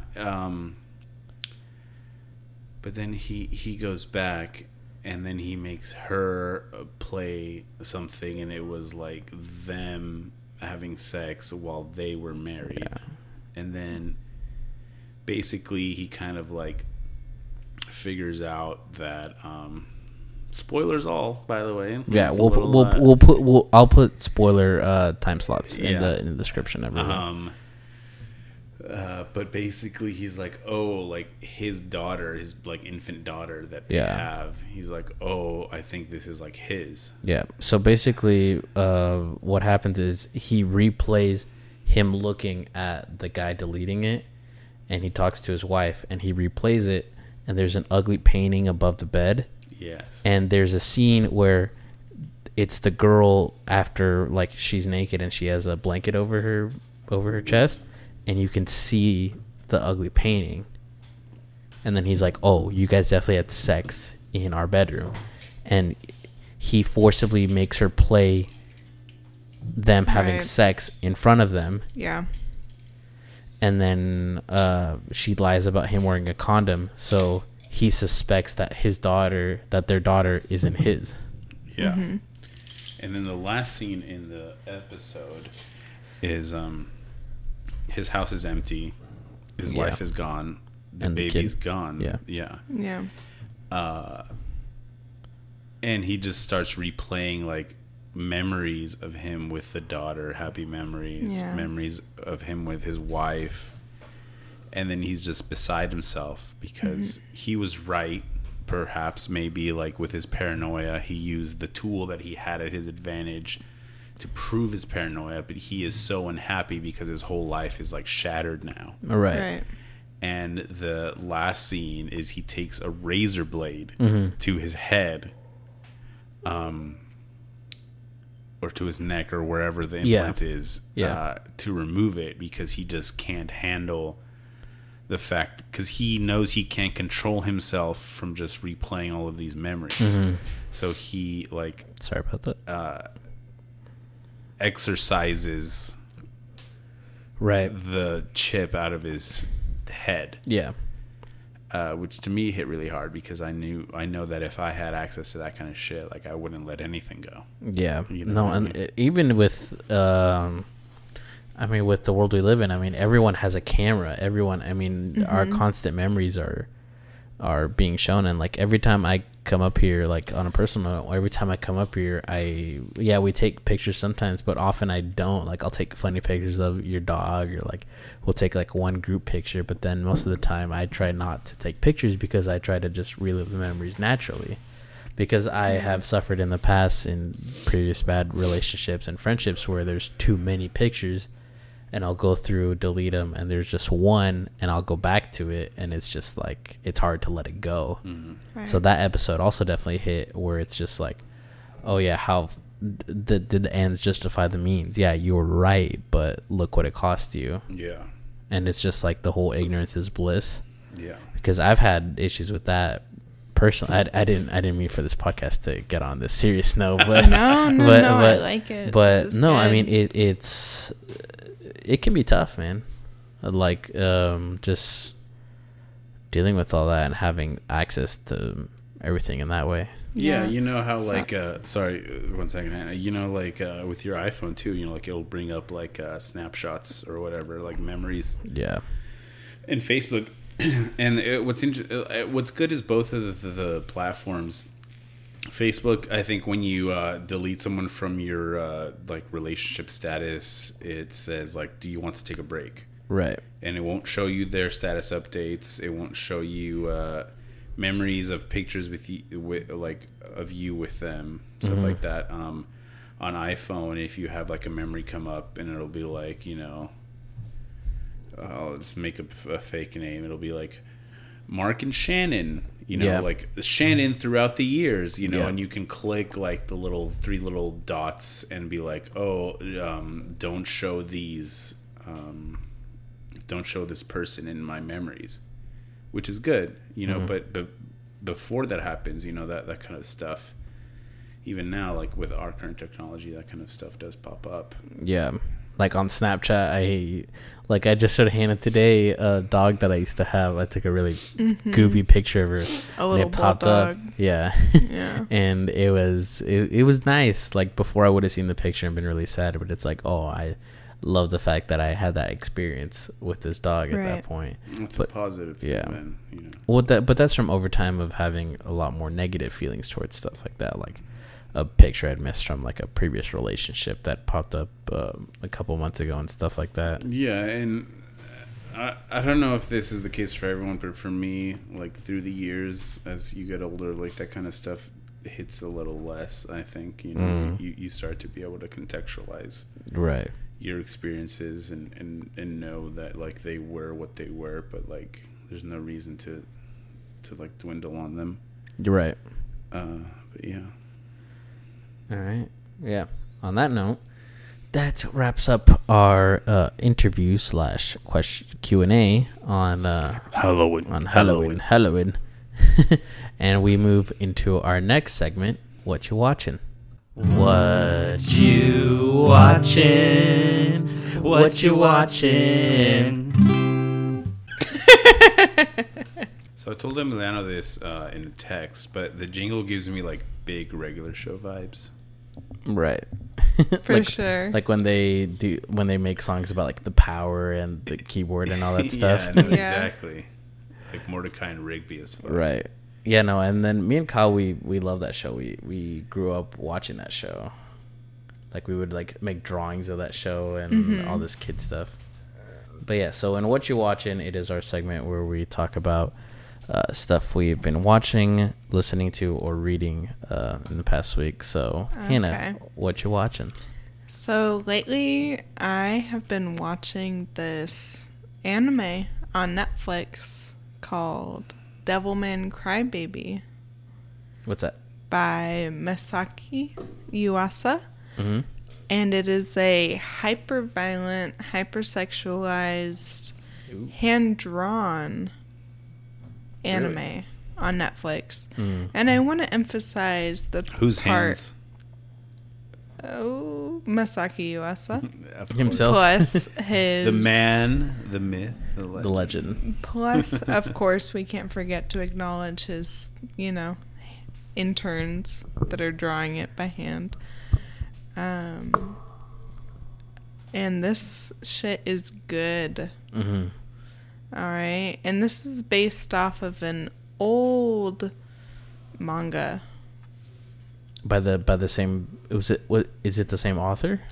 No, the director is different from the author. Mm. Yeah.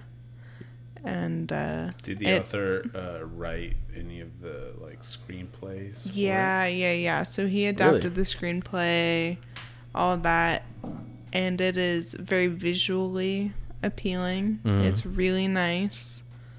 I think that it's really good, especially for this current climate that we're in, politically.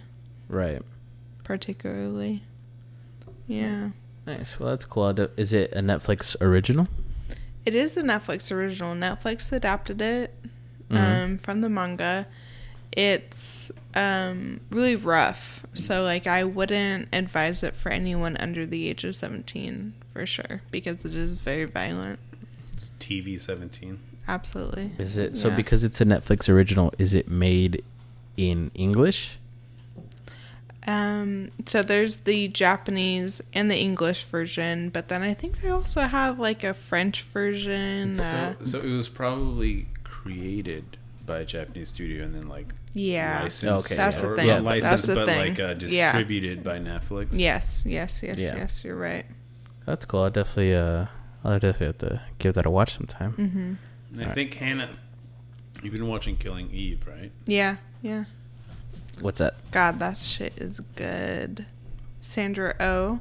Mm-hmm. Are you familiar? She's from Grey's Anatomy, right? That's what she early hails from. Yeah. And then she kicks fucking ass in Killing Eve. That's her claim to fame, right? Grey's Anatomy? Yeah, her original, big, not Hollywood, but I guess silver screen.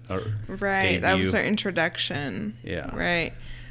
It's interesting because that was her introduction, but then it's kind of interesting because she shows that she's actually the real fucking powerhouse. Right. Yeah, when she's given the chance. Mm-hmm. She can handle being the series lead. Exactly. So what don't tell us plot necessarily, but what makes this show great? What makes just the good question. Okay.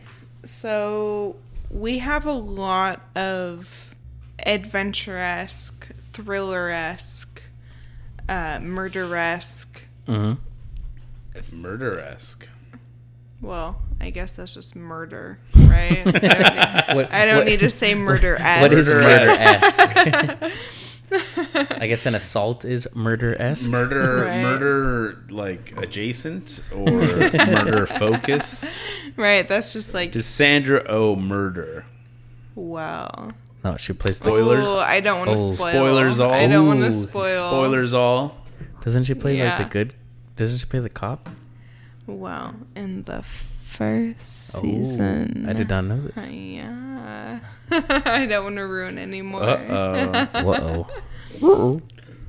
But I feel like what makes this series stand out from others is that it really, really, really dives into the infatuation between the person who's seeking and the person who's perpetrating. Mm-hmm. Right? So usually, typically in a film or a TV show or whatever, you have your straight good cop and then you have your evil perpetrator, right? Mm-hmm. In this show, I feel like the line between the two is very muddled. Right. Which is what makes it quite interesting. So it's not like a typical cat and mouse game. It's it's not black and white. It's gray. Exactly. Or it's gray. The whole way through, it's gray. Interesting. Yeah. Yeah, I'd heard of that show before, but I didn't know it really blurred the lines. Yeah. Like that. Yeah. That's interesting, though. And I have to say that it is, I mean, I know that the word feminist is quite controversial these days for whatever reasons. They shouldn't be. The word feminist shouldn't be controversial. Mm-hmm. But this show is, in fact, quite feminist because it has very strong female characters. But in that line, the male characters are charming, wonderful, dynamic, all very well written. So I think that it would appeal to everyone. Nice. Yeah. All right, well, I'll definitely be giving that a watch. Yeah. All right, Sal, what you been watching? So it's more what you've been consuming, right? What you mean? Okay, you said watching, listening to. Watching, listening, reading. It doesn't have to necessarily be like a TV show or anything like that. Right. Yeah. Well.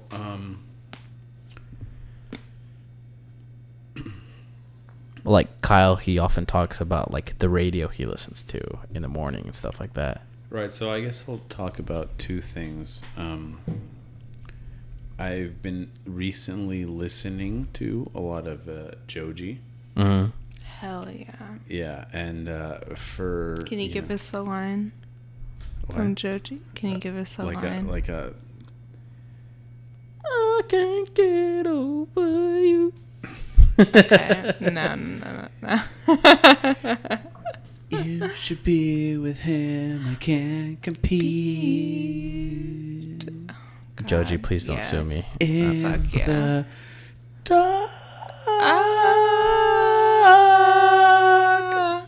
Oh my god. Dog. Fuck yeah, I'm gonna take him to bed. No, yeah, actually, he recently, for anyone who doesn't know, Joji is, I think he's self-described, or maybe not self-described, but 88 Rising describes him as an R&B artist, at least in the like iTunes music shit. Yeah, I think that's right. Yeah, I mean, at this point, a lot of music genres are kind of blurred. I thought he was considered alternative. I mean, I think that's more of a general kind of, kind of situation. Right. For sure, alternative. But for anyone who doesn't know Joji, his name is George Miller. He's a Japanese, and I think one of his parents is Australian. So yeah. But he initially his claim to fame was being Filthy Frank, on YouTube. Like, hey boss, pink guy. Yeah, you guys can go and give me the pussy, boss. Look that up. And the thing a ching chong ping ling. You know what I mean? Right, like, but Japanese 101. Yeah, let's pause real quick. What do you think about Joji versus Filthy Frank? Like, do you think that the two are the same? Do you think that they're different? No, so actually, if you if you are so inclined, you can go online and you can kind of like research all of this. George Miller, he has been from the very beginning, music was the reason he started being on YouTube. His original channel was called Dizasta Music, Dizasta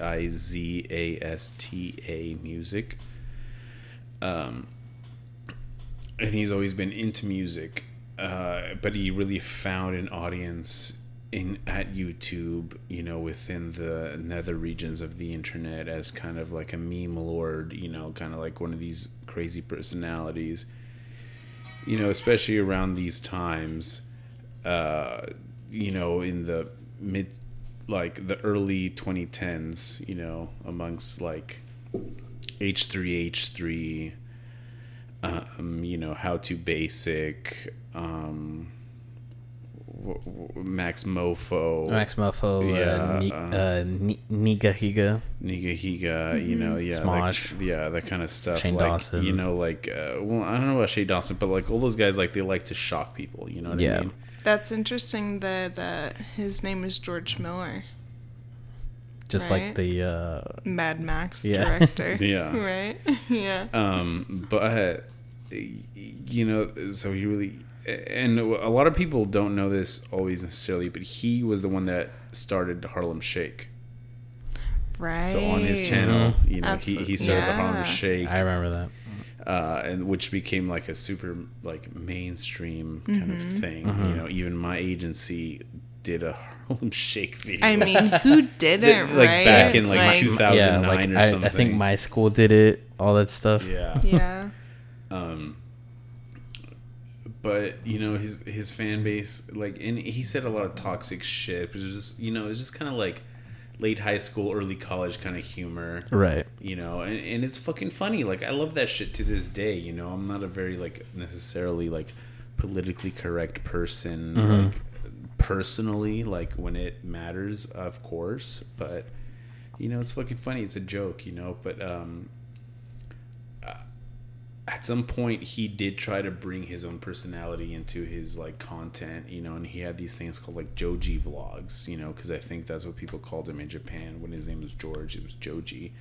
But people were like, what the fuck is this? Like, where's Filthy Frank? Like, you know, like his like the fan base that he built on YouTube was like super fucking toxic. And another thing is, as a musician, you know, the Filthy Frank voice is like, what's up, motherfuckers? Yeah. It's Filthy Frank here. Like, you know, and like so then it's really startling. Yeah. Right? And when you hear his actual singing voice. Well, right? For sure. But not necessarily that. But the reason he stopped doing that was because he was saying that it was hurting his voice. And not only that, but he said that it was causing him a lot of like anxiety to be this other character. What was the reaction when he was honest with that? Yeah, he shared the fact that he got like that he had like seizures sometimes and stuff. Right. And people, Jesus.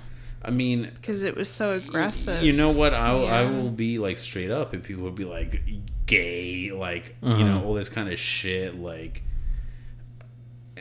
and it was hurtful. To both his creative and vocal creation. You know, as Pink Guy, which is one of the characters that he had as Filthy Frank, he did release an album which was like super rap based. Yeah. Which people liked, but 88 Rising picked up the Pink Guy album for release. And I think that's where it started, that they were like, okay, so you're a musician, let's see what's up. And then, you know, he kind of proved himself to them about like what he was about. And at some point, I think it was a couple years ago, he released like the last episode of Filthy Frank, and even still in his videos, people still talk about like, oh, like give me the pussy boss, and like where's Frank and shit. But like, you know, he says that like a lot of that stuff was kind of like the humor he had in high school, and like for sure, you know, like me as someone that's like in a career, I wouldn't be talking about that kind of like crazy shit, right? So that's who he is now, and I think honestly, like, a lot of people kind of give him some flack for like, oh, you had your original like fan base and you kind of like didn't care and you moved on to the big things. But like honestly, it takes like a really strong creative personality to excel at multiple industries, or not industries but like genres, when it comes to like popular culture, right? You know, being like a meme lord and then later being like a serious musician, you know, and that kind of is a. Sorry about that, everybody. Sorry, y'all. That was my phone. That's kind of a. That's kind of a testament to, like, how creative of a person he is. Right. But anyway, like, yeah, he's like an R&B artist, and I guess some people might describe his music as being like kind of like sad boy kind of music, maybe, you know, like I would say like, some of his songs are sad boy, not like lo-fi, if that's what you're gonna say, but like sad boy. Like he's definitely has some like for sure lo-fi adjacent kind of like backbeats. Like Can't Get Over You is a very good lo-fi beat, I would say. Yeah, if you guys can't tell, we have a super Joji fanboy out here, but. It's not unwarranted. We do? Huh? Well, all right. But the thing is, it's not unwarranted. It's deserved. I think, you know? I mean, I don't know. I don't want to, like, peacock over here, but I think I might be kind of, not, I don't want to say rare breed, but someone that really enjoyed his persona as Filthy Frank, but recognizes his like growth into his like music in another like area, and that's why I really love him, because I think that's dope. You know what I mean? Like I love H3H3, like Ethan Klein, like one like that motherfucker got me through like some depressive ass episodes in like college, like hilarious, inappropriate but hilarious, you know. And I love that shit, but I also recognize when someone is like, okay, I'm fucking like late 20s, early 30s, time to grow up. Like I got to do some other shit. Yeah. And I think if you really vibe with someone or like support a creator, you've got to like support the way that they want to like transform their shit. And like Joji's music is good. Like it's fucking got millions of views and shit. You know what I mean? Like it's great stuff. So he recently released with 88 Rising a kind of like a concert. It was like a live event. It was called The Extravaganza, and it was only streamed 3 times. So it was like $17, which, I mean, if any of you guys ever gone to a concert, you can't get a fucking ticket for $17. Obviously, you can't get a beer for $17. Obviously, it's different, right? Because you're there, like shit like that. But like, this was cool because it was only streamed 3 times. It was 7 p.m. Pacific time on Saturday, then 7 p.m. Time in like something like Asia time, and then 7 p.m. in like Europe time. Like I know Asia and Europe are like big places, but that was what the time is called. It was like MET and like something else. But yeah, and I watched it at 7 p.m. on a Friday, and then Hannah and I watched it the next day at 10 a.m., which was the Eastern time. And, you know, it was kind of like he had some skits, like he had like a Justin Timberlake impersonator come out and made like some jokes about it, and he was playing his songs paired with skits, and it was honestly the first, at least in my experience, the first kind of like unique kind of live stream concert that I've seen so far. I went and saw a Metallica live stream concert recently at a drive-in, and basically that was just like a recording of them playing music on a stage. I've seen some live stream concerts like Blue October and stuff. You know, the guy just plays like in his studio, which is cool. But this was the first one I saw that was like super unique to being like a virtual concert, which was really cool, and I really appreciated it. Hold on, are you talking shit about Blue October? No, I'm not talking shit. I'm just saying, you know, it's just kind of like, you know, I don't want to pay necessarily to watch you just kind of like play a song in front of a camera. That's Is just that like not a YouTube exactly live. What you're paying for? Paying for? Sorry, paying for. I'm playing for this man. No, at a concert, I pay for the fact that I'm there, you know, like that, and the speakers and the whole sound design and everything. Yeah. Right. No, I totally agree. Joji had an excellent it was extravaganza. the first one I've seen that like was different, you know, like it was a whole, you know, some people on Reddit and shit were like kind of disappointed about it and felt that he could have gone either further with the skits or could have made it more of a live performance. But I just thought it was super cool and super different. Yeah. I mean, you don't really see that kind of stuff anymore. Yeah. Yeah, I agree. I mean, yeah. Sorry, that was a long tangent. So Emiliano, no, it's okay. We have a really strong Joji fan out here. Yeah, I just paid $70 for Ballads 1 on eBay, and it's yeah. But sorry for that tangent, Emiliano. Feel free to edit any of that.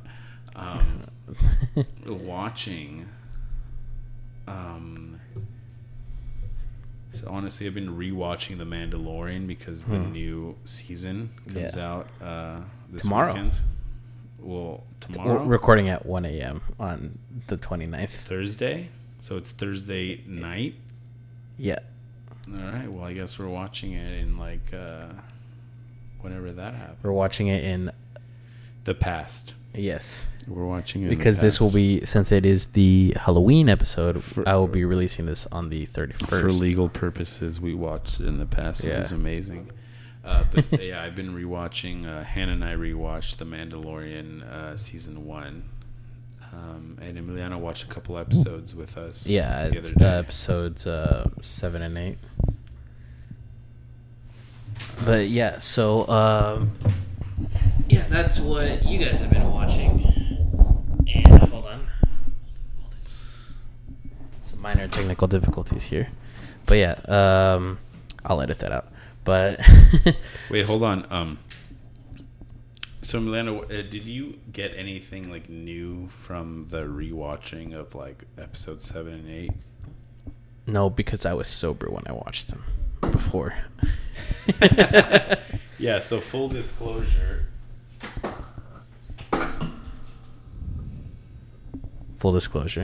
Yeah, so full disclosure, when I originally watched The Mandalorian season 1, I feel like every night I was drunk because I feel like it came out on what, like Friday nights or Saturday nights? I think. Saturday nights, yeah. So I always was just like... So you were drunk every Friday night with me? Yeah, exactly. Oof. Sorry, Hannah. I had to get through it somehow. Ouch. But no, I mean, because you know me, every time something like that, like I'm an avid Star Wars fan, anything like that, everything always comes out. I always watch videos on it, you know, hidden references, all that kind of stuff. So I didn't really see anything new. Well, not necessarily like saw something new, but did you like get any like new, did you like have any new thoughts or like references or maybe like foreshadowings? Yeah, here I got one. The child makes my ovaries go fucking insane. I think as does with any female watcher of the... No, this is new. No one's ever heard this before. Oh. All right, let's hear it. Is that all? Yeah, that's it. What's the German actor's name? Is it like Werner Herzog? Hold on, Jamie. I'm gonna look it up here. Jamie, pull it up. Yeah, I think it's Werner Herzog. Herzog. You know, in that there's that scene where he's like, I'd like to see the baby, you know, and there's that meme that's like exactly. My girlfriend every time we watch The Mandalorian. So that was basically Hannah. I actually bought her like a $60 animatronic fucking Baby Yoda that I actually ordered back in March. Mm-hmm. You know, it was supposed. Well, she doesn't know. Well, you told her. No, I don't think I did. It was supposed to be for our... She told me. She said on the first night I was here, she's like, yeah, that was supposed to come in March. No, well, actually, I ordered it in January because it was supposed to be for our 2nd year anniversary, which is in February. But then it was like, oh, yeah, it comes out in December. And then, you know, I guess it showed up a little earlier. But, yeah. But as a female Star Wars fan, I would like to say that I fucking love The Mandalorian. Mm-hmm. I freaking love it. But the female characters are lacking. Come on, Cara Dune. What do you mean?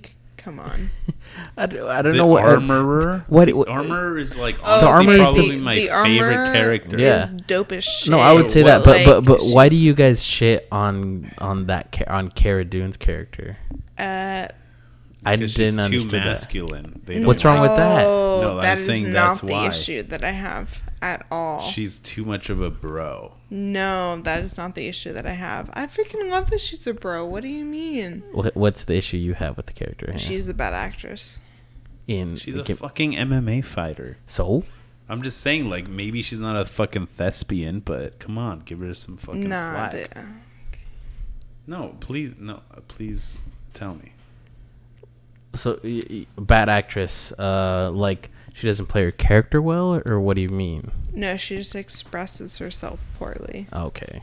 Yeah.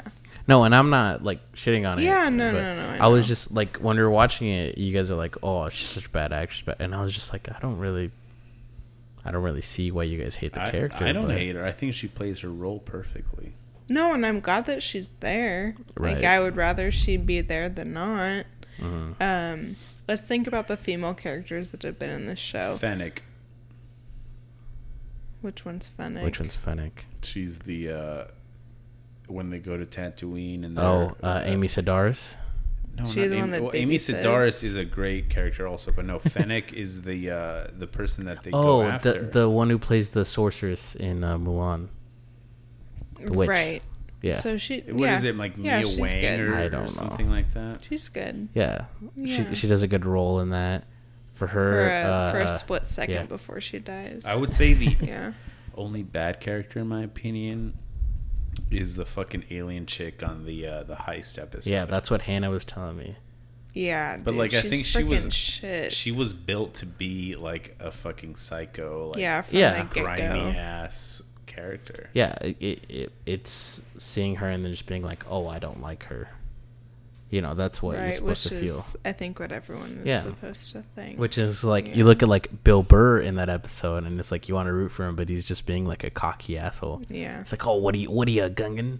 Like, you know, and he drops the baby and it's just like, oh, you know. Yeah, I will tell you something that I like found in a rewatch that I didn't before.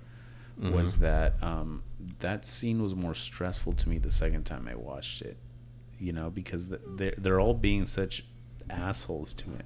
Yeah, like come on, take off your helmet. Yeah, come on. Yeah, we're all a team, aren't we? Yeah, you know? It's like they're all just being dicks to him. Yeah, and they all know that he's a Mandalorian, and that a Mandalorian will never take off his helmet. And it's almost kind of like it like. Harken back to like kind of some peer pressure situations where someone's like, what, come on, like what the fuck is the issue, you know? Right, some bullying. Yeah, so I feel like it's already supposed to create the tension that the Mandalorian already feels. He's like, oh, he doesn't want to do this with these people. Yeah, and I feel like that gives the audience a sort of aspect of what the Mandalorian himself is feeling. Yeah. And that episode, I think, ends well because he kind of gets revenge on them. Well, as you guys have seen, I've been avid in my Monk watching. Yeah. I don't know. I've been kind of trying to, like, Hannah here's never seen Pulp Fiction. And I was like, oh, we got to watch that at some point. Yeah. Hannah has recommended Arrival with Amy Adams. I've been meaning to give that a watch. I definitely would want to watch that when I'm up here. But yeah, looks like we are out of time. So yeah, this was episode 5. We'll be posting Saturday first on YouTube, then on iTunes and Spotify. We're still waiting. I still have no idea how we still haven't been approved by Amazon Podcast. I don't even think anyone listens on Amazon Podcasts. I guess like Alexa, right? That's like the main. Like you just turned her on. Just turned on. She just turned on. I am known to turn on the ladies. But I think that's really the only like use case for being on there. You know, if you just say, "Hey, insert name here of machine, play this podcast," right? Because I don't think anyone just fucking has like Amazon Podcast as their main podcast app. Yeah, and then so that's why just iTunes and Spotify, and then we've still been trying to get on Google Podcasts. They haven't approved us yet, but yeah. So we'll be there for Halloween, and then the next episode, I'll be back in town with Kyle, and I think we'll have our other guests, which I will not give away. Secret surprise guest. I think I might try to wrangle Emiliano for another special episode with me at some point this week. I might do a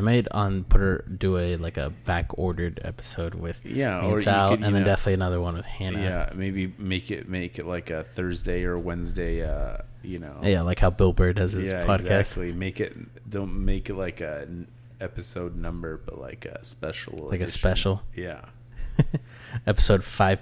5.2. All right, but yeah, that's been the podcast. It's been great having you guys, and hopefully I'll have you guys on for another podcast episode. All right, we'll see you guys next week. Bye.